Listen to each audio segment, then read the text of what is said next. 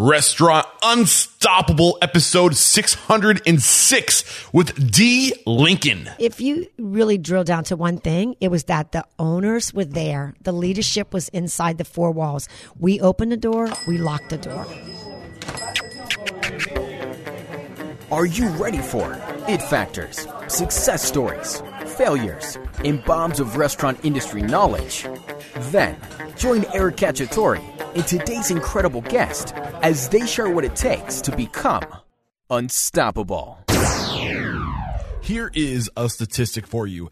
89% of all guests will research a restaurant online before dining out. So you've got to start thinking about how you can extend your in-house hospitality and attention to detail to the online world. Bento Box is a great place to start. They will develop a restaurant website that not only leaves lasting impressions with your guests, but also provides hospitality-focused tools that are proven to drive revenue online and guests into your restaurant. Sign up today at getbento.com/unstoppable and save up to $1,500 on initial setup for your new restaurant website. Get on it.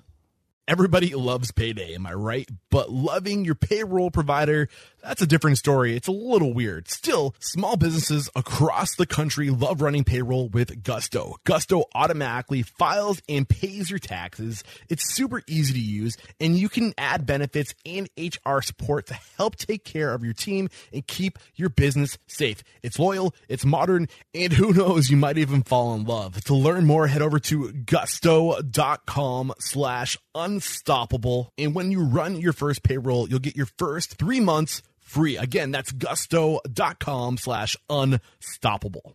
I'm sure you've heard of Revel, but have you heard of the Revel Advantage? It is the payment processing solution that seamlessly integrates into your Revel point of sale and platform to create a complete system tailored to your business needs. Revel manages both your POS and your payments with integrated software, hardware, and credit card processing to save you time and money so you can focus on your business. Learn more at revelsystems.com/unstoppable.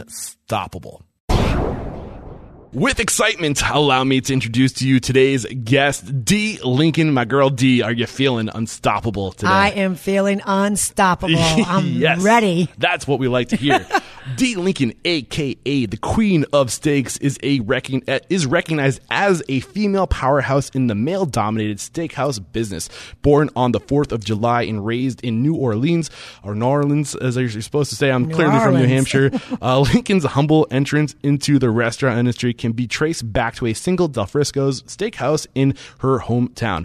In the early 80s, the Del Frisco brand made its way to Dallas, which is how Dee found her way to Texas. Fast forward 30 years in the steak business, and the D. Lincoln brand was born. Today, the D. Lincoln brand includes D. Lincoln's Tasting Room and Bubbles Bar at the Dallas Cowboy AT&T Stadium, D. Lincoln Private Events in Uptown Dallas, and her most recent project, D. Lincoln Prime, located at the Star in Frisco. Man, you got a lot going on. I do have a lot going on, but you're making me sound very busy. I cannot wait to dive into your story. Over probably 40 years now of experience, 30 years, and another 10 years of your own brand. Well, I had Del Frisco's actually about 28, and I left in 2010. So we coming up on 10 more. So yeah, it's beautiful. Yes, I was 22 years old, so I'm telling my age. And I'm just realizing I did not give you a heads up that this is where I have you get that motivational, inspirational ball rolling with a success quote or mantra. Do you have one that you can think of? Life is for a living. Yes, I love it. I signed my wine bottle. I signed my tequila bottle. I signed my menu. Life is for living. Why? How does that resonate to you? Really dive into why that's your mantra. You know, speak of mentors, Jamie Coulter, which is a gentleman who actually purchased Del Frisco. So as we get into the story, tell you a little more on that. But, you know, he just, that was his whole motto. It's just that, you know, living life is for living, and always seeing the cup half full instead of half empty. It's kind of how I live my life. And so it just really is what emulates who I am and what I stand for. Why not live if you're alive, right? Exactly. I love it. Great way to get this thing started. So you mentioned you're 22 years old. That's how you make your break into this industry. Take us to that point, or take us to where you knew you wanted to get into the restaurant industry, and when you knew you were going to commit your life to it. I really look back, and what I can say is I was born and raised in New Orleans, as you said, and it's all about food and hospitality. It's all about people, and I love people. But ironically is that my mother was in the hotel business, and the last thing she wanted, I was one of 5, an only girl with 4 brothers, and the last thing she wanted was for me to be in this industry because I saw the long hours and what was involved. And as fate would have it, I was dating a guy in the club business. I have to just give you a little story that probably no one's heard in a long time. And, one night his cocktail waitress didn't show up. And so I grabbed that tray because I love people and it was good music, some New Orleans going on in there. And I cocktailed. And my mom walked in and said, "What in the world are you doing? Put that tray down." And I didn't. And I made quite a bit of money for a 19-year-old. Yeah. I thought, I kind of like this. So really, that was just a little teaser. But starting in the actual restaurant business was due to my first partner of 14 years, a gentleman by the name of Dale Wamstead, who was a Popeyes fried chicken franchisee, and he didn't make it. And so he said, "I'm going to do something different, and there'll never be chicken on our menu." And to this day, there's not chicken on my menu.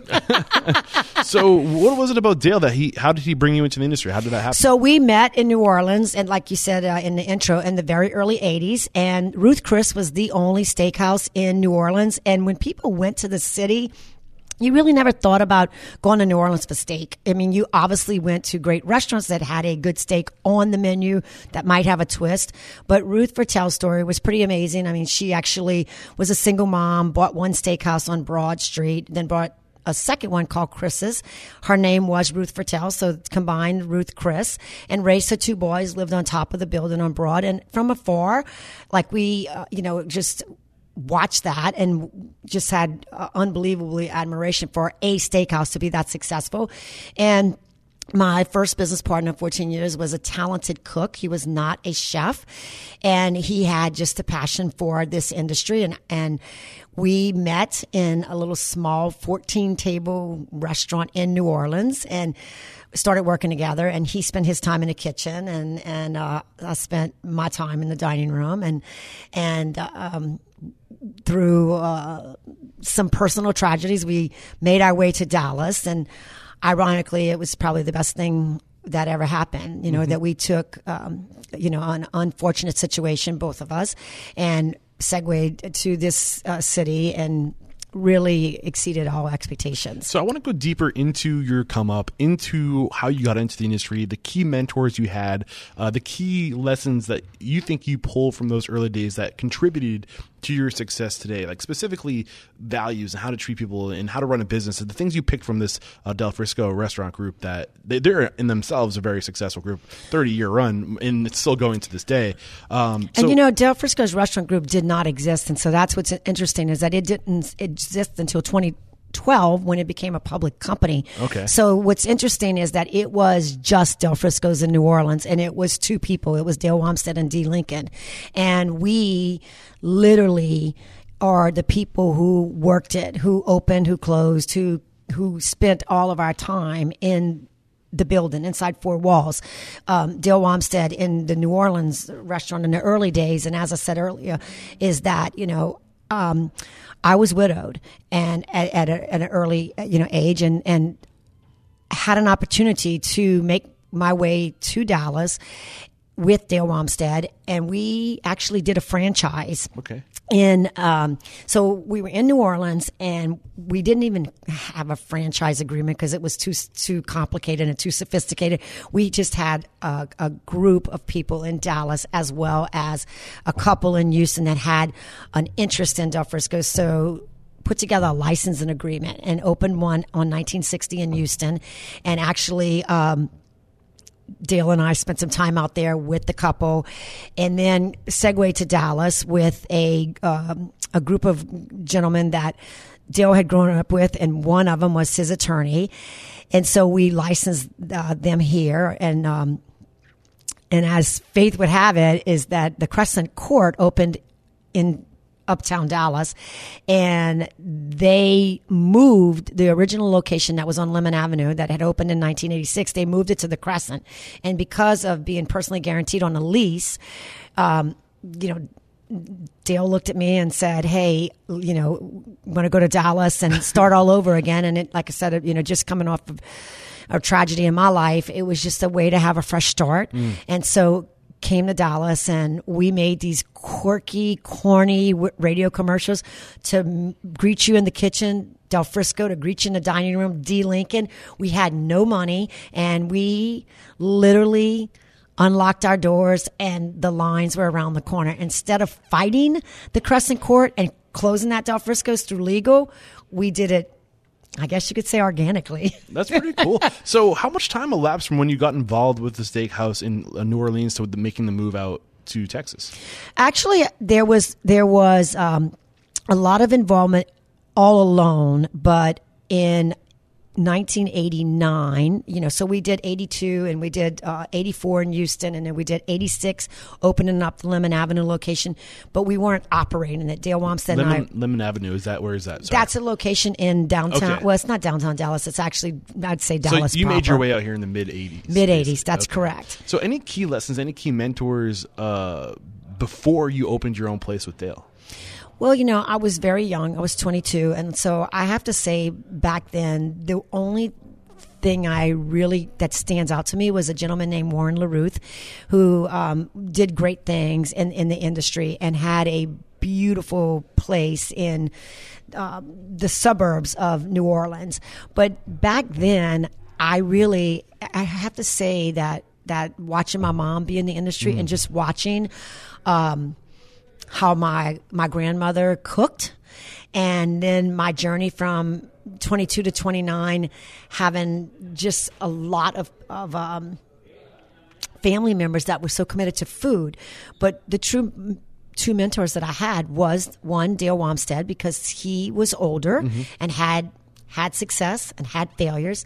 And so he was my first mentor of 14 years, because I was learning the restaurant business. He actually was the one who had that piece of it. I was more the hospitality and connected with the customers and the guests and that kind of a thing. And he was the guy trimming the steaks in the kitchen and making the recipes and starting with simple ingredients like salt and pepper and cream and butter, and not all these fancy things that you see today. Just all the basics that you would find in your cupboard at home. And so that was really, when I look back on my career, was two mentors that stood out, which was Dale Wamstead of the 14 years, and then when we sold Del Frisco's in 1995, of Jamie Coulter, who to this day is still a great mentor of mine. So let's dive into how Dale influenced you and what you learned from him, not just about the business, but also about how to be and how to be a leader and all that kind of thing. It was very, very interesting. I really looked to him as the operations piece of it, and so when I look through this career and I think about from the time we got to Dallas, and like I said, we made our way in the mid-'80s to really getting into it in 1989, 90, because of all the changes in our lives, and then the license agreements not working, and us really, him going back into the original location, me opening a second location, and we would literally use a spreadsheet. Like back in the day, they were not POS systems. They were no point of sales. They were almost like old fashioned cash registers. Lots of data all entry. the way through the mid 80s to the 90s when we sold, which was in 1995.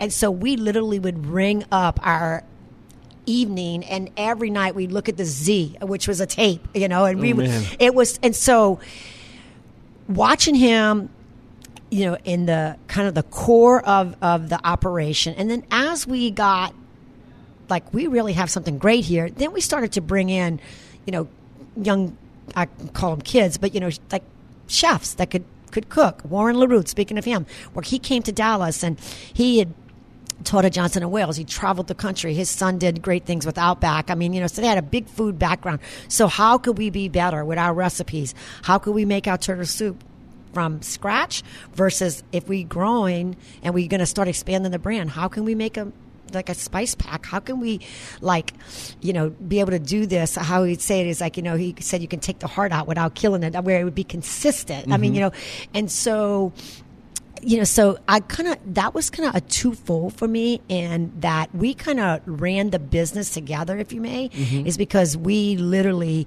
were running the operations during service and then closing it every night ourselves and counting the money, if you may.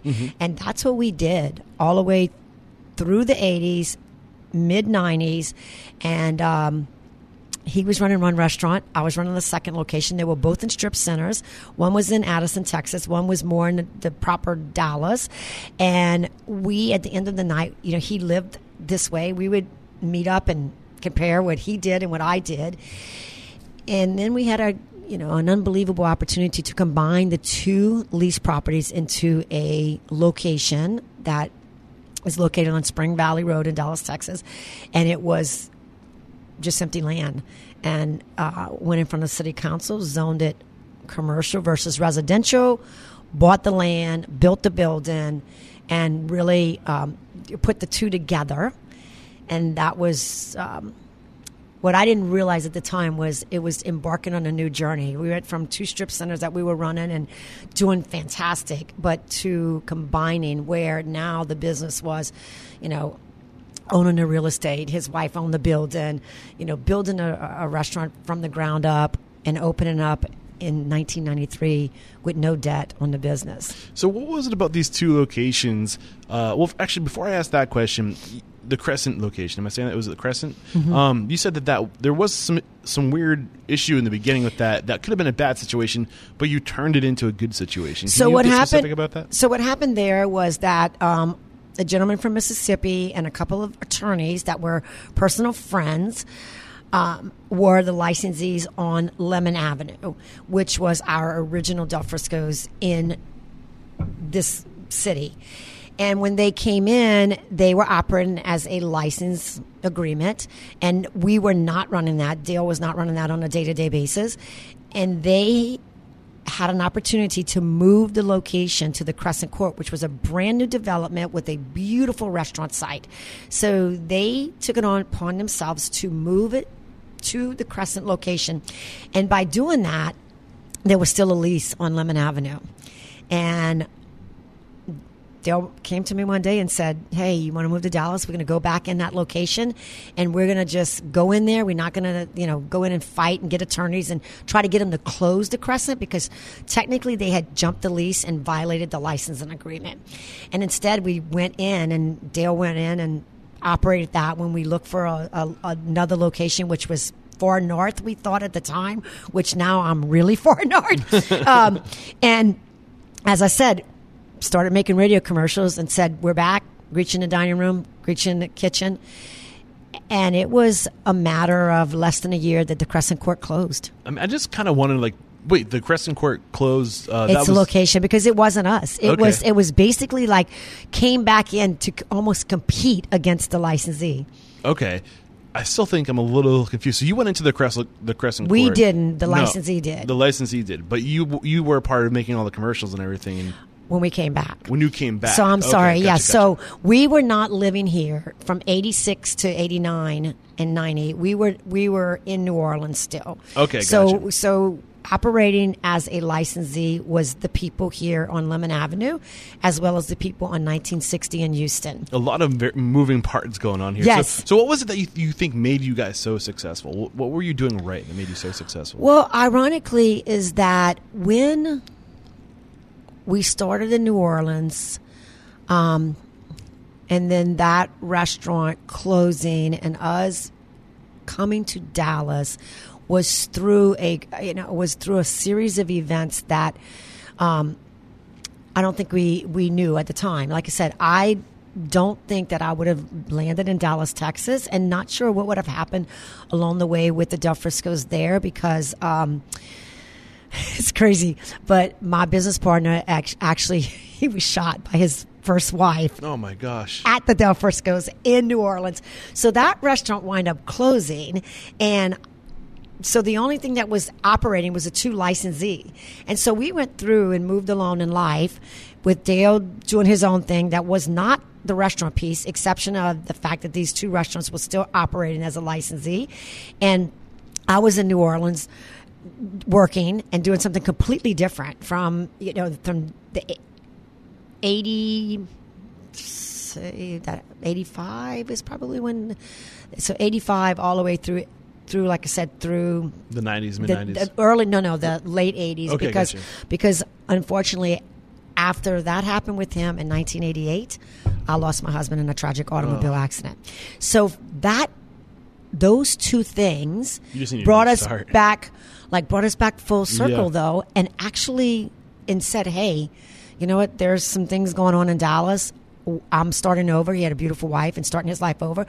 And, my dad saying, you need to leave Louisiana and take this opportunity to go start over. Mm-hmm. And that all happened when, as I have, just strong faith that it wasn't an accident, was by these licensees jumping the lease on Lemon Avenue, going to the Crescent Court in 1989 and giving us a chance to come back to that original location. So what was it that you think you did so well in that original location that really just set you up, that you had lines out the door and you were doing these radio ads? Like, what were you doing right that we can take from that experience? First of all, we were executing inside the walls in regards to unbelievable, food. And I know that everybody does great steaks, and I commend, all my colleagues across the country, not only in this city, but I think that no matter what, being from New Orleans, you know that you have a good product, but you have to season. You have to, whatever you identify that with. And as I said earlier, is that we wanted simplicity: shrimp remoulade, shrimp cocktail, turtle soup, steak, straightforward with, kosher salt and pepper and butter, and happy to tell our customers how to do it and share recipes and, that kind of a thing. But if you really drill down to one thing, it was that the owners were there. The leadership was inside the 4 walls. We opened the door. We locked the door. Why is that so important? For me, as I look back on it, is that you create a family. I always felt like the internal guest was the most important, which was my team. Mm-hmm. Without a doubt, is that if they're not happy, they cannot translate what you want to give to the customers. But to touch every table and to have an owner's presence, and I'm reliving it again right now, it is like people are just blown away. Like, it's not just her name on the building. Like, she's still active in this business. I would have never started this over again as we move through my journey, had it not been that I would be here, that my name would be on the building, that I wanted to meet my guests. But along the way is that you have to translate your vision. You can create a culture, and you can, you can lead by example. You can be there, but people have to carry that out. You can't grow.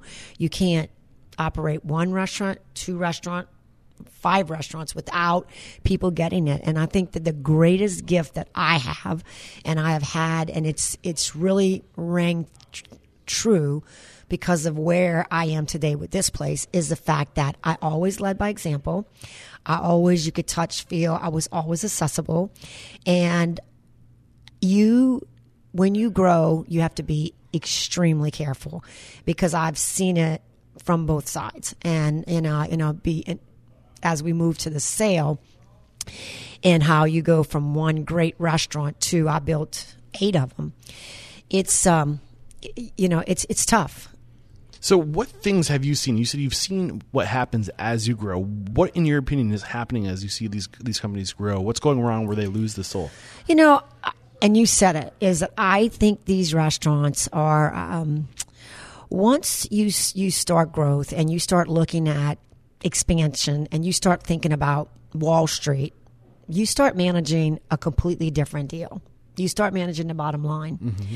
And you don't really think about, how much less salt and pepper I use. Maybe I use margarine instead of butter. Maybe I do, upper choice versus prime. Maybe I, every little corner. Maybe that I did 100% crab meat, and now I put, a mix in it. I mean, all these little things, because you managing the bottom line, a different piece. And you can still do it right and still make tremendous money. And in multi-unit, what a lot of times people, I think, don't realize is that you can leverage your buying. And that's what I learned from Jamie Coulter, is that when you look at, I had a 14-year career as a private company from 82 to 1995, 13 years.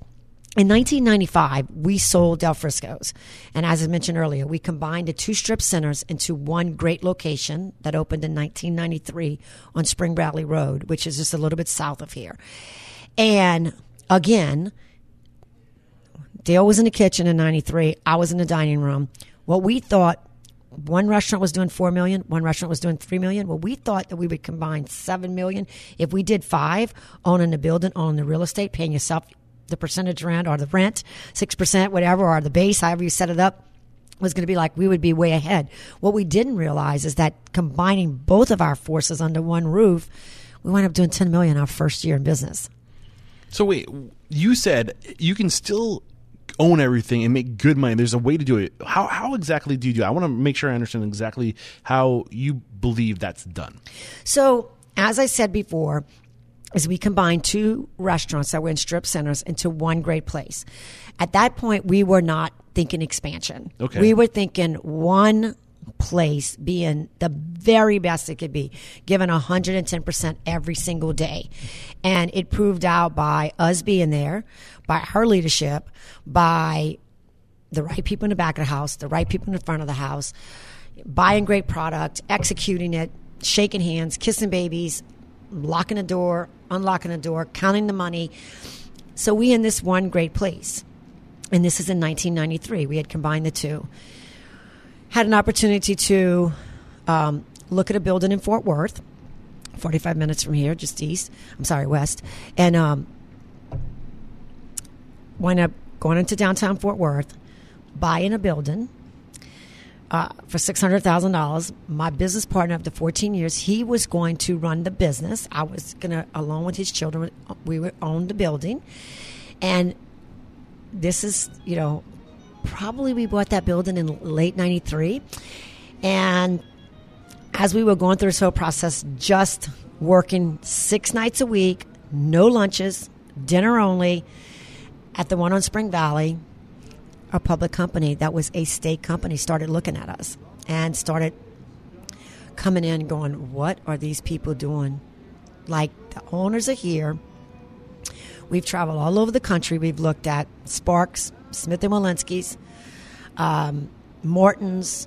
I mean, the big chains, Ruth Chris, and they like Ben Benson's. We've looked at steakhouses across the country, Chop House, Gene and Giorgetti's in Chicago. I mean, on. And they have some owner presence. I mean, some good owner presence in these places. But what are they doing in Dallas, Texas, that is just like wall-to-wall people every time we come in? And I said to my business partner, like, they're gonna want to buy us. They're not here for just to see what we do. And it's like they're on a mission. And as it turned out, they were a already public company called Lone Star Steakhouse and Saloon, and they had hired the president of Morton's, and Jamie Coulter was set out, who by far is my mentor.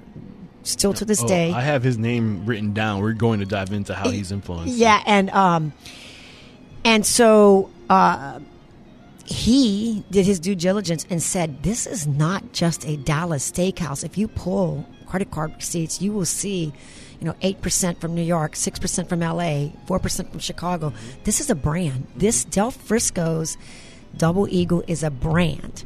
And one thing we probably should go back on a moment is that we had the 2 steakhouses, Del Frisco Steakhouse. And when we built this one great mega place on Spring Valley, that's just beautiful building, that's when Del Frisco's Double Eagle was born. Okay. So I think when I'm pulling from you, when I ask exactly how do you stay small, how do you stay a mom and pop or independent operation and still make good money, it sounds like you make the good money by obtaining assets, the building, the land. and then also doing the volume because you have that presence. Because people aren't just coming for the steak; they're coming for whole you experience. and Dale and everybody and the culture that you've built because you're there and you care for your people. Is that what I'm? Is that what? That's exactly. Okay. And like I said, having the 2 locations and one of us at each spot in the early days, and then combining to Spring Valley, it was like now we put us both under one roof because then because when we got here, it was forces. We combined forces. So now it really is Del Frisco in the kitchen and D. Lincoln in the dining room. And we had a huge following in Dallas, Texas, because people wanted that touchy-feely, personal. As well, if you look back to where we were back then to where the steakhouse industry is today in Dallas and across the country, it is changed. How's it changed? And because I think that so much was chef-driven and so much was all these great little spots or these big fancy places and stuff and small, amazing food, but small plates and people were small amounts and people were leaving and they were going to find the best burger joint they could find, okay? The truth is that the simplicity of meat and potatoes, people didn't get it. And we did early on. And the industry back then, in my opinion, is completely different to now. Because when people travel today, the first place they look for is where are the great steakhouses in every city. You go to Texas, you're going to get steak. You go into New York, you're getting steak. You're going to Vegas now, and you got all the chefs that just got their names tied to steak. So guess what? Still at the end of the day, the core is steak. It's meat and potatoes. And so how we put twist on it, what do we do differently? What can we do with our seafood? What can we do with appetizers? What can we offer? How can we do it? So it could be a charcuterie place, like present when you walk in, or you can have a raw bar, or you can, but it's any way you travel now. It's like, it was not chefs, real big time, big name chefs across the country did not look at steak in the 80s like they look at steak today. And I, without a doubt, believe that that's how it got so sexy. Steak houses weren't sexy back then. I mean, they weren't, So did you end up selling to the Lone Star Group in 95? Does that end up what happened? That's what happened. And that's when my whole life changed. So you built an asset. You built something of value. And that's how you can do one thing really well and do it better than anybody else. And you can become successful by just having one asset. No doubt. No doubt. No doubt. So we've been dancing around Jamie Culture's name for a little bit now, and I really want to pull how he influenced you. You said he's your mentor even to this day. Who is Jamie Culture? What has he taught you about how to be and about business? So Jamie Culture was, he actually is born in San Antonio, lived in Wichita, Kansas, was the largest back in his early years, one of the largest Pizza Hut franchisees in the country. He was one of the largest, and had obviously a passion for the restaurant industry. And he bought this small chain of steakhouses, and I say chain, but it was actually owned by an individual. And he bought like 2 steakhouses of 4 in his early days, and built Lone Star to 8 locations and took it public. Now, that is really hard to do. He was, obviously he's chairman and CEO of Lone Star, but he was just, YPO and connections to Wall Street and what he did in the food industry, but what he did in oil and gas, what he did in investments. I mean, so he was very dialed in to the whole world in investments. And so he decided that with this Lone Star Steakhouse and Saloon, with 8 restaurants as a public company, that he was going to go across the country and find one high end that he would pick to put in his portfolio, and then he would conceptualize something in the middle. So Lone Star was the low end, all choice. A steakhouse was going to be prime and the creme de la creme, and in the middle he was going to conceptualize something that compares to these grills now. But if you look back, he did create a brand called Sullivan's. So there was Lone Star, Sullivan's, and he purchased Del Frisco's, 1 restaurant in 1995, 1 under construction. paid $23 million for one restaurant. Jeez Louise. The most ever paid till this day for one restaurant. Me and Dale Wamstead. Cash stock deal. 35 years old, by the way. Oh my gosh, that's amazing. So, wow. What did he teach you, though? You kind of explained who he is, but what did you learn from him? So when he started looking at, and this will be, you'll really get it. So when he started looking at going across the country, looking at all these brands, and kind of, drilling down on the fact that I really think we're going to do a deal with these people, with these two people. And started spending a lot of time in the restaurant and watching. And we had, of course, lots and lots of meetings and lots of attorneys and lots of kind of what, they would think that they would want to do with Del Frisco's and how they would grow it and what their plan was and what they would pay for one restaurant that we own the real estate there. Well, actually, Dale's wife owned the real estate there. And then myself and his children own the real estate in Fort Worth, but we had not opened that one yet.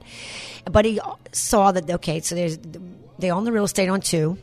He got a restaurant doing $10 million that's only been in this location combined since 1993. And this is the early part of 95 when this all started happening. We'd had a one full year. So we had 93, all of 94, and then 95 when they started this process. And he was like, this brand can grow, and these people are doing it differently than anybody else. And it goes back to, we had a soul. We had culture inside the walls. We treated people with just the utmost respect. We worked hands-on with them. But did he want to scale? Was he trying to scale that? Didn't he know that if he bought you out of it, he would have lost all of that? Well, you know what? He felt, as he worked with us through the process, he said, D. Lincoln can go across this country and she can train. Okay. And she can. So he bought you with the brand. He bought me with the brand. But at the time, he was buying, I thought, us with the brand. Within 90 days, my business partner of 14 years resigned. Oh, man. What happened there? Why did he resign? And you know what? I look back on it, and I knew then, and I don't feel any differently today. He had climbed the top of the mountain. He had staked his ground. He's a rebel. And although he thought he could go work for a public company and he could expand, our baby, he could never, ever have lived within that structure. Some people just don't fit in boxes. They don't fit in the box. But what he didn't know, you got to look at it. Jamie Coulter and Dale Wamstead were born on the same day, the same year. And they're going to both be 79 on October the 20th. Wow. It's crazy, okay? What is the chances of that? Okay, so you had two identical human beings that were so great at what they did. But the difference in Jamie was he understood the four walls, but he understood business, and he understood Wall Street, and he understood scale, and he understood how to build a team. He understood what leadership meant, who should lead that team. Mm-hmm. And he knew the day that we sold that restaurant, and we announced on September the 15th of 1995 in San Francisco, in the last 3 minutes of a public presentation, that they had purchased Del Frisco's. Everybody went bonkers. It was crazy. And he knew that he had bought a brand, but he had invested in an individual. And at the time he thought, we could do this, but he knew that I would go across this country and work relentlessly to share my vision, the passion that I had to train and to commit to staying on site, to spend time in these buildings and with these people. And I did just that. So I always say that I look back and he said, I'm going to get you out of those four walls. He goes, I'm about to take the top off the vinegar bottle. He didn't even call it champagne back then. Now it's champagne. I think this is a good time to take a break to thank our sponsors, and we'll be right back. I'm loving this conversation, by the way. So this probably does not come as a surprise to you, but as you can imagine, I look at a lot of restaurant websites because I'm constantly researching my next guest, successful restaurateurs, and you'd be surprised how many of those people have bento box websites. I mean, I almost know instantly when looking at these websites because they're always so stunning and they always check every box. Everything that a good restaurant website should have, these websites have them, and it's because they're going to Bento Box to get the work done. And not only will Bento Box leave a lasting impression with your guests, but Bento Box websites come with hospitality-focused tools that are proven to drive revenue online. With Bento Box, you can easily update menus, promote events, share press, sell gift cards, take catering orders, and book private events directly from your website. Bento Box puts you in control so you can focus on what matters most, your restaurant. Bring your restaurant's hospitality online with Bento Box by signing up today at getbento.com/unstoppable and save up to $1,500 on initial setup for your new restaurant website. All right, we're back, and you were just at the point of your story where Jamie Culture comes in and he's like, "We're gonna scale this thing. We're gonna take it to the next level." And you're going all over the country to scale this concept. Take it from there. What did you learn about scaling and growing? Well, what I will say is that, again, going back to defining what people think is scale, because his primary goal was he knew what he had purchased, and it was a very special place that had actually had a huge personality, had a big personality behind it, okay? And so he was committed to growing, but like I said, he had a casual brand that he was able to scale a lot faster. So he was very careful on what he was going to do with Del Frisco's and how quickly it would move. And he was also, at the time, we had still not conceptualized Sullivan's. And so he committed to picking markets that he felt that we could go into. However, if you look at it, I had an 11-year career with him, and we only opened 5 Del Frisco's. 5. Why do you think that is? And again, because he didn't think that this brand could be cookie cutter. Yeah. No doubt. Why is that? Well, what happens when you start to scale? What happens to the soul? What happens to the personality that you described? You can't, if your goal is to open, and I know people do it, and to open this caliber of a restaurant, and when I say this caliber of restaurant is Del Frisco's or where we're sitting today in my own D. Lincoln Prime, is that you can't open 8, 10, 12, a restaurant a month. I mean, there's a whole different purpose. There's a whole different goal when it comes to that. So if you really look at taking a brand that is very unique, that's doing one place doing $10 million, opening up a second location in Fort Worth that's now opening up doing $5 million in Fort Worth, Texas. Now we're looking at, okay, what's the market? Another opportunity to buy a building. He goes to Denver, Colorado, and we open that, own the real estate, go in there, do all the marketing the right way. I my background, I used to go to the Fort Worth Stock Show, buy steers. It was a big, work with these kids, and it was all still, tied to Del Frisco's. It was all personal. It was always touching and feeling. And it was like, how do we do this? And we do it by leadership. We do it by the fact that I have a backup team for her. We assemble training teams. We assemble, but she is in these buildings and she is at the orientation. She is telling these people that somebody else has helped hire, okay, that they've already got 100 people in a room. Now we're going to say drill down to there's 50 people we're going to select. Then when orientation starts and training starts and you unlock your doors, D. Lincoln was on location. Mm-hmm. How long were you on location from the day the doors opened? So I would stay a good 6 to 8 weeks. I lived in New York a year. That's how long I stayed on location in New York. A year. I could not do that. But everyone was different, and we were engaged in the community, and we were telling the same story that I'm telling you. And people were interested, and so we got them in the door. Mm-hmm. And when we got them in, they're like, "Oh my gosh, this is not just about the food. This is not just about the service. This is not just about the ambiance. This is all about the whole total experience." And what I witness now, and that this was 95, all the way to 2006. We opened. They bought Dallas, opened Fort Worth, opened Denver. Open Manhattan, open Las Vegas, okay? Imagine a little girl from Texas, 35 years old, going into Manhattan, okay? That's pretty crazy, okay? Yeah. But I had a big powerhouse behind me. I had a mentor like Jamie Coulter who was known on Wall Street who was very respected, like I said, in the investment world, not only in the restaurant world.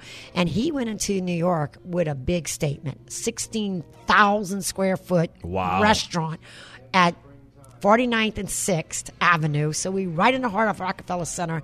And we went on site, him and I, and we lived in that city. And we worked it every day, higher and higher and higher. And it was insane. I mean, like literally 20-hour work days. And he would travel all over the country. He'd come back, and there I was. And, you know, unfortunately for me, I did not have my daughter at the time. I only have one daughter. She's 18, and she was not born until December of 2000. And I opened that restaurant in March of 2000. And so I had all the time prepping for it, and then the opening in March all the way to the doctor forced me home in October. I hear you. Still kept my place in New York. So we opened 5 from 1995 to 2006. And I learned so much about the business piece of it. I mean, you know, because all I knew was having that one great spot. Whereas I said before, you know, we were using old-time cash registers. Well, now I'm dealing with a public company. There's accountability. There's a board. There is, you know, the world looking at the company. And Del Frisco's was this little tiny piece, okay? So we did this from 95 to 2006. 2006, the company goes back private with an equity firm. There was only 5 Del Frisco's. There was 400 Lone Stars. We had conceptualized Sullivan's, and there was 19 of those. We had bought Texas Land and Cattle out of bankruptcy, and this equity firm was buying it just for real estate play. The Del Frisco's didn't even count back then. To them, didn't count. So they split the brands up, decided that they were, you know, going to put Sullivan's and Del's over here. They were going to do the casual over here, separate the 2 brands. I stayed with the company from 2006 to 2010. Tried to sell it outright in 2008. Didn't get a sale. Tried to take it public. Did a roadshow. The whole world fell apart in 2008. Yeah. In 2010, I said, people you know aren't what? spending money on steak in 2010. You know, and it's really kind of strange because actually we still were getting like a whole international market in New York. Vegas was all about tourists. Spring Valley never missed a beat. So this one little tiny brand was doing great, but we were owned by a private equity firm.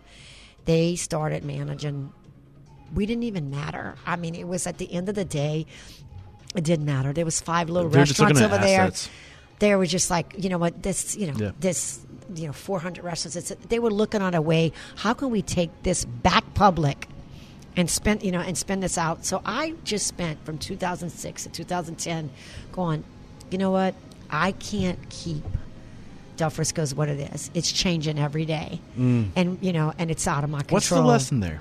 And the lesson was, for me, is that they had a different business model. And what was their business model? And their business model was the fact that they wanted to grow it as quick as they could, make as much money as it could, and flip the brand. What was your business model? And my business model was that I wanted to grow it in a controlled way.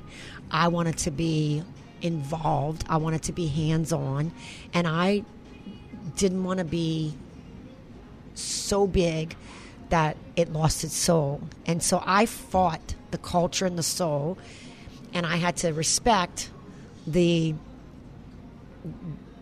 money and the scale and the fact that, you know, if we do 75% things right, you know, and what I learned is they didn't want a D. Lincoln.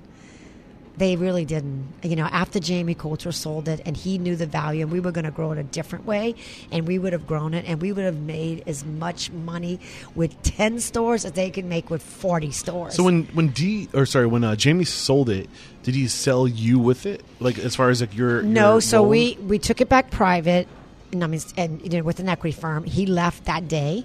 And basically, we negotiated our own deals. Okay. And obviously, I was committed to seeing what they had to do and what they had to say. It's your baby. It was my baby. It was the worst 4 years of my career. What's your big lesson from this whole thing? If you could go back in time and change anything, what did you learn? I learned that in a entrepreneurial success story, you have to be involved. I dig that. And you can't, and you have to step back enough to say, through this journey, there's going to be change, and you know it's out of your control. Like, if they wanted to go build, I don't know how many they got now. They might have 30 stores now. I don't even know, because I don't pay attention to them anymore because I'm concentrated on the D. Lincoln brand. But it was like, they don't want a D. Lincoln, so don't take it so personal. Yeah. All the things you fighting for is wearing you out. Like, you have a different mission. Their mission is money, and it's scale, and it's Wall Street, and it's like we're gonna go to the masses, and and we're still gonna probably beat out most brands out there because we're doing enough right that most people, the percentage of the people that they need for the success don't even recognize that there's a difference. So, today, I think that like I said, they may have 30 stores. I don't know. But when I felt this every day, this pull in my gut of why am I doing this? I have been blessed. I had a 14-year career with one gentleman. I had the most amazing years of my life with Jamie Coulter, traveling the world, traveling around, whether it was for a Lone Star site or it was a site for Sullivan's that we had conceptualized, or it was rather looking at what we were going to do with Del Frisco's. But I had access to, just a great leader in just a unbelievable businessman, and I was okay. I was like, it's time for me to move on. I have a beautiful daughter. There's no redo here, and I don't want to go to work and fight all of these corporate people that have a different mission than me. Agenda. Whole different agenda. And I was like, okay, well, I'm making great money, and why would you walk away from that? No, because I am not happy. The other variable here, too, this entire time over this 30-year period of you getting all this experience and developing your brand, and you're becoming an asset, not just for what you've built, but because of who you've become and the lessons you've learned. So now you can go on and do your own thing, and any investor would see what you're tied to and say, you made your own money doing this, but now you can get other money because of what you've become and who you've become as an asset, right? That's right. So before we move into you developing your own brand, the D. Lincoln brand, I feel like there's still one more nugget, because you said you learned so much from Jamie. His last name is Coulter. Yeah. Thank you. From Jamie Coulter about how he ran business. We got your story, but I don't know if we got one nugget, one thing that he taught you about what a successful business needs, or any way that he brought you up another level and brought you to that next place. Give us one nugget of how he influenced you. Having to know my numbers, know every asset of it. I mean, not just from the fact that I love the hospitality piece of it, and that, I had a big company behind me that was like, just that you could have CPAs, you could have this, you could have that. No, being accountable for everything you do in your business, being accountable for and understanding every aspect of it. And I was so enthralled in the people and the guests and the whole thing and stuff, and especially as that independent. And now I'm like, oh my gosh, it's like, we got it's huge, big accountability in the financial piece. So it was there, but I mean, I looked at a spreadsheet. I mean, the first time I saw P&L, I was scared to death. I'm like, well, my God, what's all these things on here? And, and just the whole that you have to know every aspect of your business and do it better than anyone else. I mean, I tell you, I have great chefs. I have great event planners. I have a good, one of the best GMs probably in the country. I'd put him up against anybody. I mean, and I don't say that lightly. I mean, because he's lived in New York and he's been managing partners. But honestly, is that they all know when the chips are down, I can open this restaurant. I can close this restaurant. Mm-hmm. I can go back there.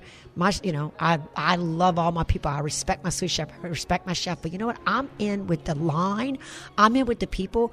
I mean, I know the recipes. I can look at it. I don't even have to taste it. I mean, everybody is accountable. Everyone. So what I'm hearing from you is surround yourself with amazing people. You're only as good as the people you surround yourself with. But other than that, in order to execute to the best, you have to surround yourself with the people, and then keeping your thumb on the numbers and your finger on the numbers. The operation. Yes. So let's pull back one more layer on the numbers. You mentioned P&Ls, but like, what's one thing? Like, what one thing that you think most restaurant owners don't think of? Can you give us like a nugget in itself regarding how to pay attention, like a thing you can do to take your numbers game up a level? I mean, is that too specific? Well, I just think everybody has a different philosophy on that. I mean, it's like, some people that maybe run a steakhouse may think that, this is what their targets are and cost and this and that. They may look to top line a whole lot differently. What I've learned is that everyone views this industry a little bit differently. I mean, some people will be very controversial in the fact that they think that they can grow it and they can make more money, but their goal is different than mine, and so when I look at like, how people run their operations, I think some people watch it more than others. I think some people manage the wrong things, but by managing the wrong things, I mean, is that they're taking shortcuts, just doing everything right. As when we moved to this brand here, and we talk about a component that I added when I mentioned steakhouses being sexy, it was all through leaving like Del Frisco's in 2010 and having an opportunity to just go across the country and spend more time in Vegas and more time in New York and more time in LA, seeing why are all these big chefs now wanting steakhouses? Because I was just concentrating on one brand. And, and when I'm going, okay, what are they doing? Like, what's the core steakhouse doing? What are people doing differently? How does that work? And leaving in 2010, I was just wanting to do something different. Yeah. When you mentioned D. Lincoln's Tasting Room and Bubble Bar, I was like, I'm not going back in the upscale steak business. I'm like done. It's been 40 years there. It was like unbelievable, Yeah. And what do? I meet a gentleman and he's like, don't try to grow a one D. Lincoln steakhouse. Like, go do something different, kind of something that you can scale. And I'm going, oh my gosh. I'm like, this guy's back here again. Yeah, he's back here again, sitting there and saying to me, like, let's go grow this. And I look at where I sit today, and the best days of my life and my career, I should say, was when I did one thing great. And that is where I'm at today. I tried other things. I thought I could go to the casual space. I'm going to do steak and burger. Well, hello, you should have a core steakhouse. And if you want to do a burger joint that's really good, I think people would get it. But when you put two under one roof, so my version of D. Lincoln Steak and Burger Bar was no differently than all these other people that were doing grills. What does it do? In my opinion, it confuses the consumer. Mm-hmm. So let's go into your story now of your D. Lincoln brand. What were you doing differently that you think, or I mean, this is your own brand now. You get to start from a clean slate, right? Who have you become up to this point to do it right? How are you going forward? What was your strategy for opening and developing this brand? Interestingly enough is that, again, with Jamie, and a great story to tell on that, of how the D. Lincoln brand, he always said to me, D. Lincoln is a brand. It's synonymous with Del Frisco's with D. Lincoln. But it was all tied into that combination. So when I left and Jamie resigned at the sale in 2006, I didn't leave till 2010. I was reading the paper one day, and I saw that at the time it was the Cowboy Stadium. It was not AT&T. They sold the naming rights a year later. But I saw that the Cowboys were looking for a wine bar. Mm-hmm. And I had actually seen this amazing little concept with these cuvee systems, and truthfully in Paris, and it was like this whole, buy a 2, 4, 6 ounce pour, blah, blah, blah. And then, Vegas again, so I see it in Vegas. And then ironically, we go to New Orleans, and there's even a little wine store that has these cuvee systems. And I'm like, it's like, so I'm starting to see these things popping up. But I go to Vegas, and I really figure out like what is this? What do these wine rooms look like, and what are they doing with these cuvee systems? So I had actually been blessed enough to have a really good relationship with the Jones family. And so they build in the stadium, and I see that they have this wine bar situation, and the whole thing falls apart. So I go, oh my gosh. Opportunity. I'm going to conceptualize a wine room. I'm thinking to myself, literally, I'm going to go to the Joneses and say, I have this idea. So I did exactly that. Okay, so it's like 2009, and they're like, literally, the stadium's going to open in 6 months, okay? And I actually am sitting having dinner with some of their executives, and I kind of tell them about this little piece, and I said, I saw this, and I really think that I've seen a couple of locations in the stadium. I kind of got behind the scenes, and I said, there's an opportunity for, on a suite level, that we could do this great little wine bar. And it was managed by a big company. It was managed by Legends. And at the time, the gentleman running it, ironically, is now the mayor of Dallas, Mike Rollins. But the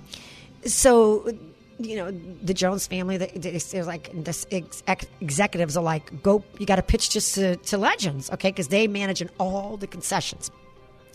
I go there, and it's like, oh my gosh, it's like, that's never going to work. I mean, like, what are you thinking, Dee? And they knew me, and they knew of me. So, I have Legends going, it doesn't work. I go, listen, think about this. You have 300 suites. How are you going to inventory all these wines for all 300 suites? How big is that number going to be?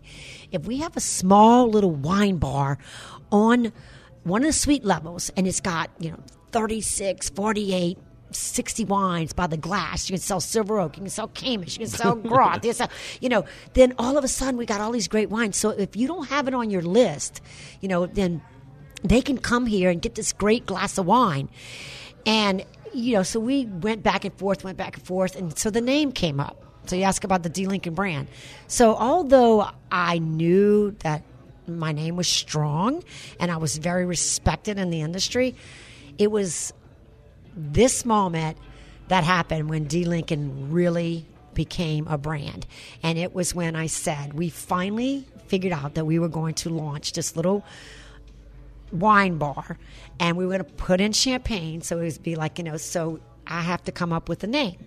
So I say, okay, I'm going to present to the Jones family, and I'm going to go, I want to put a D. Lincoln's inside of your $1 billion stadium. Not so much, okay? So I said Bella Vino. Bella is my daughter's name. Okay. It's a beautiful wine. Okay.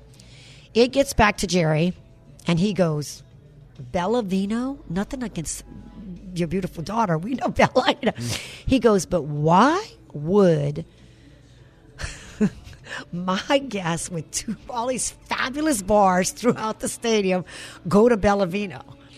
You are a brand. So y'all figure it out. If y'all want to do this wine bar, you need to call it D. Lincoln something. D. Lincoln is a brand. And I was like, oh my. I spent 30 years, and now the reality is D. Lincoln is a brand.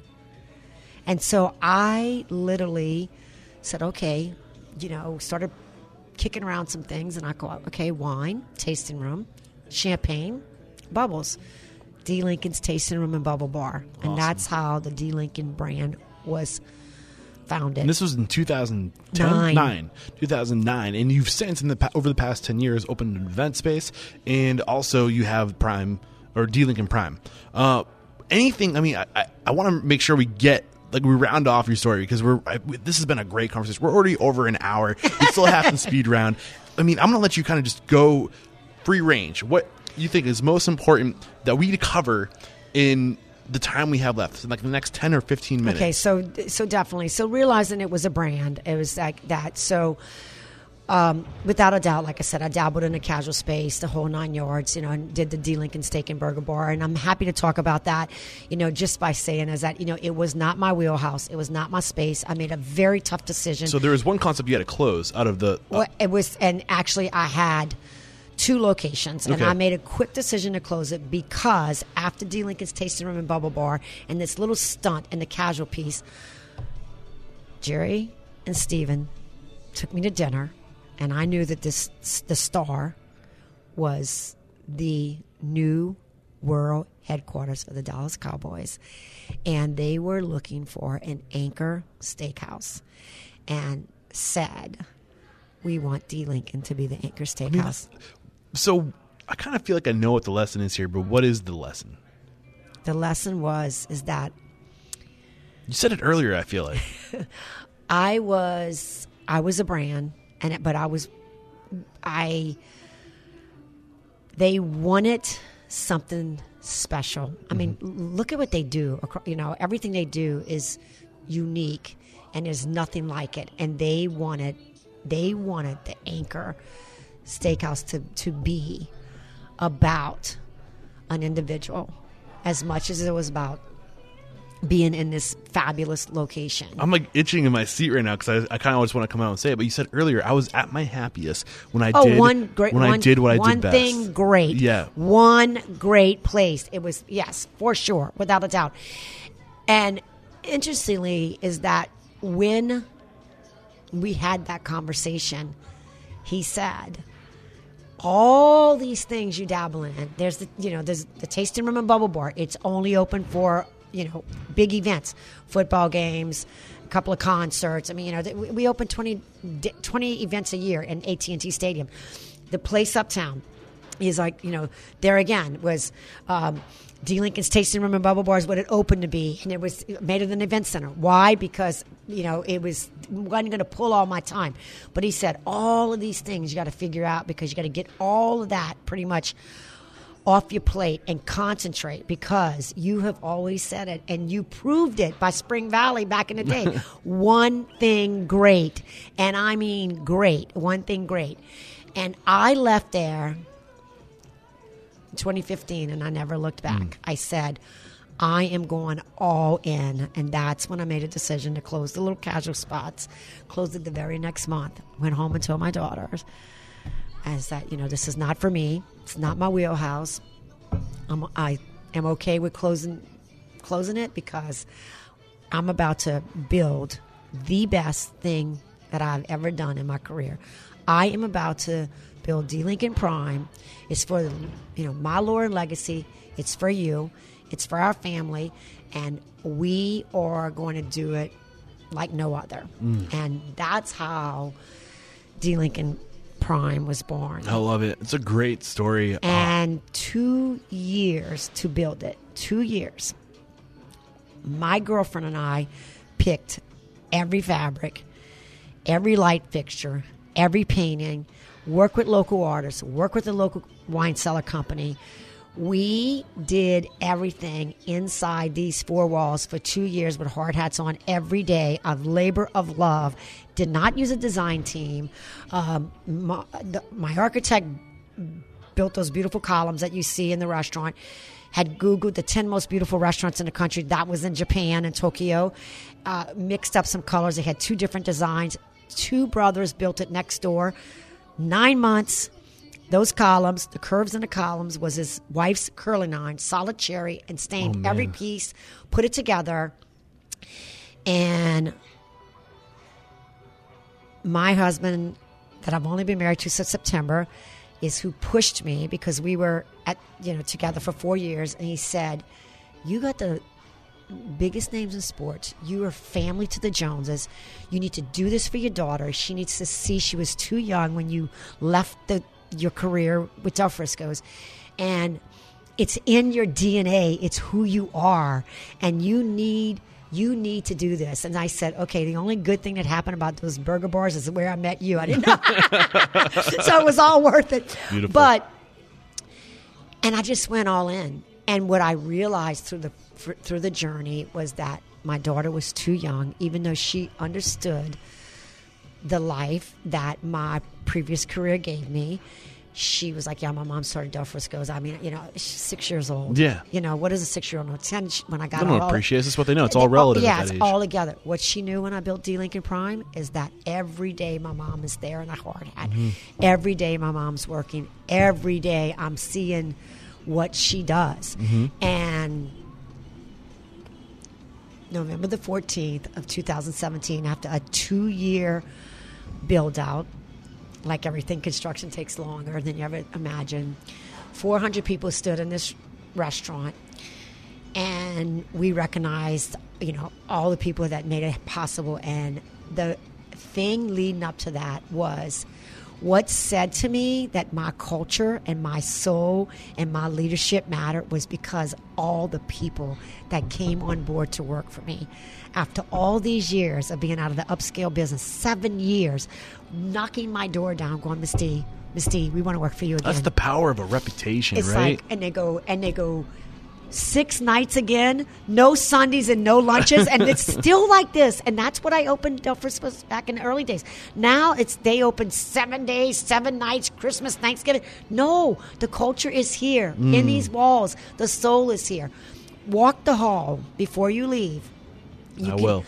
And start at the very one end to the other. It's my whole 30-plus year career, from New Orleans to the 2 steakhouses, to open in Spring Valley, to launch in New York, to my not-so-successful casual business, to the D. Lincoln Tasting Room above and board in the stadium, to the one uptown that it converted into an event center, to building this, to the Hall of Fame with Jerry Jones and his family, to a blended family when we got married in September. It's a 30-plus year career, and it's the whole journey. I share it with my guests every night.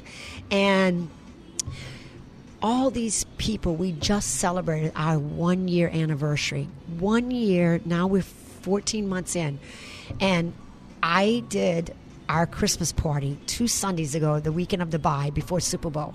From the dishwasher to the general manager, every person, I took them to another steakhouse, and I wanted them to see how great we do things. Why did I add sushi? Again, edge, sexy.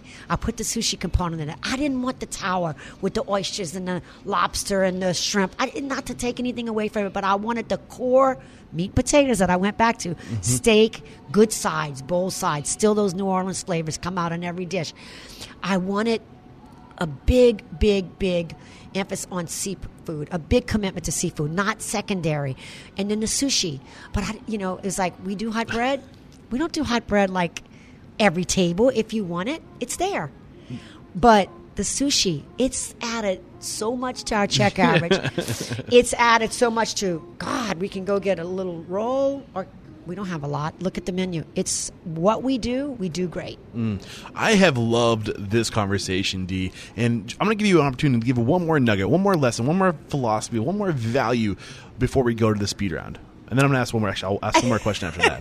But drop it on us if you have. As I said, just do what, concentrate on one thing. Don't be all things to all people.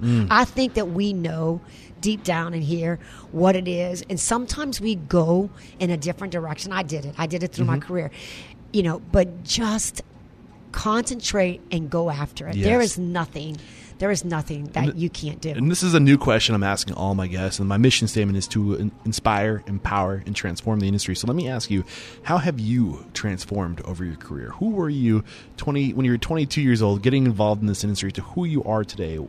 How have you transformed? Back then, I was learning as I go, and I was, and I absorbed everything I could in every aspect of it. And what I've transformed to is that I started in one way, and I was good at operations. I didn't know all the business components of it. What I've transformed to today is an overall great restaurateur where I know every aspect of my business. What I've transformed to is I've learned balance. I've learned that, you have to know how to keep professional, personally. I mean, and I've learned how to trust, to understand that I've put so much into my leadership that I've instilled into other people to learn how to trust, but always keep my finger on the pulse, always give it to them, but always know that I can pull it back if I have to. And, and so, and also is that now I can really, give that feedback that, it's great or not so great. I just see it now and I speak to it right when it's happening. Dee, I've loved this conversation. You have been amazing to speak with. We're going to take one more break to thank our sponsors, and we'll be right back to bust out a true speed round. It's the entrepreneurial myth, and I'm sure you're familiar with it. It's the idea that when you open your own restaurant, life is going to get easy because you get to do exactly what it is that you love, whether that's front of house or back of house. And then reality kicks in, right? You've got to do all this other stuff that comes with owning a business, like taxes, HR, payroll, really boring stuff. That's where Gusto comes in. Gusto makes payroll, taxes, HR actually easy for small business. And if you want to add on 401k or health benefits, it's a breeze. Those old school clunky payroll providers just were not built for the modern small business. Not to mention you've got to compete with the big guys, but how do you compete with the big guys when you don't have big guy bucks? Well, with Gusto, that's how. Get back to doing what it is you love and let Gusto handle the rest. And because you are Restaurant Unstoppable listeners, you'll get your first 3 months free when you run your first payroll. That's gusto.com/unstoppable. Again, gusto.com/unstoppable. So Revel Systems is a complete POS built to help grow your expanding business. I stand by Revel, and I can tell you why it's so great, but I'd rather get my man Colton Schultz, who's with Grand Junction Subs in the Craft Cave, to tell you why he loves Revel. We have been working with Revel for several years, who has partnered with us to streamline our operations. We have implemented delivery management, employee management, sales reporting, kitchen display screens, and so much more. We also utilize mobile order takers and kitchen display systems that are extremely customizable. Nice. So if there's just one thing that you love the most about Revel Systems, what would it be? It's definitely their vast reporting abilities on the back end. We utilize a lot of the reports such as speed of service, taxes, sales reports, labor reports. It's all there to help you run your business. Beautiful. Guys, and if you're listening to this, Revel works with businesses that are looking to implement cutting-edge technology that helps increase revenue, improve efficiencies, and enhance experience of their employees and their customers. To learn more, head over to revelsystems.com/unstoppable. We're back, and the first question I have for you is, what is your it factor, a habit, a trait, characteristic you believe most contributes to your success? People. What is your biggest weakness? I always say, don't mistake kindness for weakness. But I'm very, I love so big that sometimes I think it's miscommunicated. So your biggest strength is people, and I think it's safe to say your biggest strength is, or your biggest weakness is people. Probably, because you cared so much, right? Mm-hmm. I get that. What is one question you ask or thing you look for during the interview process when you're building that team? I always like to talk to people about what their immediate goal is, their 1, 3, and 5 year, but I want to know more about the, attitude. It is, it's like, I want to see what their will is more than a lot of times their experience. Got you. What is your biggest challenge today? Wow. Not to grow, because the people are getting less. I get you. The challenge is your team always. What is one uncommon standard of service you teach your team? This is a way to go above and beyond. First name, understanding what they love, they like, dislike. What is one code of conduct? This is a way to be, a core value. Kind. What is one book that's a must read to make somebody a person or a restaurant owner? Setting the Table. What's your biggest lesson from that book? Danny Myers was, just what we talked about earlier. Keep your finger on the pulse. Mm-hmm. What is one thing you feel restaurateurs don't do well enough or often enough? Hands-on. What is one technology you've adopted over the past recent years that has had a huge impact on communication, efficiency, and operations, profitability in general, anything like that? Point of sales.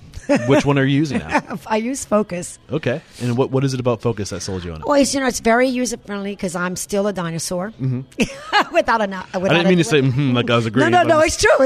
I actually am. So it's very user-friendly. But without a doubt, we can access things so much easier now. it's accessible to us. Got you. And this is the last question. It's a doozy. Are you ready for it? If you got the news, you'd be leaving this world tomorrow. All the memories of you, your work, and your restaurants would be lost with your departure, with the exception of 3 pieces of wisdom. 3 things you know to be true that you can leave behind for the good of humanity and for your legacy. This is a deep question. What would they be? Always be honest. 1. Stay humble no matter what. 2. Carry on my legend. I love this. This has been an incredible conversation, Dee Lincoln. Thank you so much for making the time to share your story, to share your knowledge, to share your mentorship. We wrap up every conversation by calling somebody out.